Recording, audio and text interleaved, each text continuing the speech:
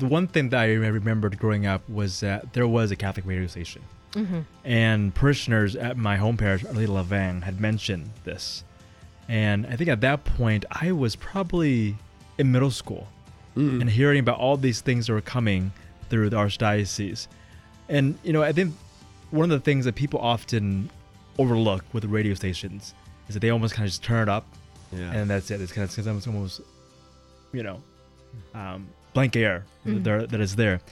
But in a way, we never really know how it impacts people who are in the car, whether that's the person who's turning on the radio or those who are in the back seat, right? But I remember in particular for me, I was listening to one of the hours with Archbishop.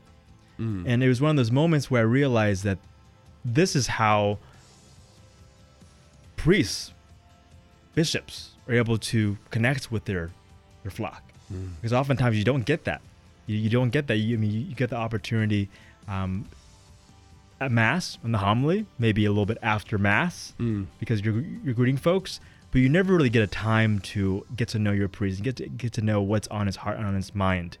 And to realize that the Archbishop was giving his time up for that shows a great deal on his care for the flock, and shows a great care for that there is a need, and that it can really change people's lives. And we don't know how that will happen, but we trust that our Lord is going to work through that, and that in order to facilitate God's working, we have to open all the resources. And Catholic Radio is one of those resources. And so for all of those who are listening right now, your contribution to all of this is an effort into cooperating with what God is wanting to do in Western Oregon, and being able to bring the gospel, bring a message of hope, bring a message of joy to the people that are most need of it. And for those who are listening around, maybe it's your first time listening to Modern Day Radio. You're tuning in because you're scrolling through the channels, right? That God is wanting to act in your life, and God is wanting and inviting you to enter into the relationship with Him. And that's done through radio stations.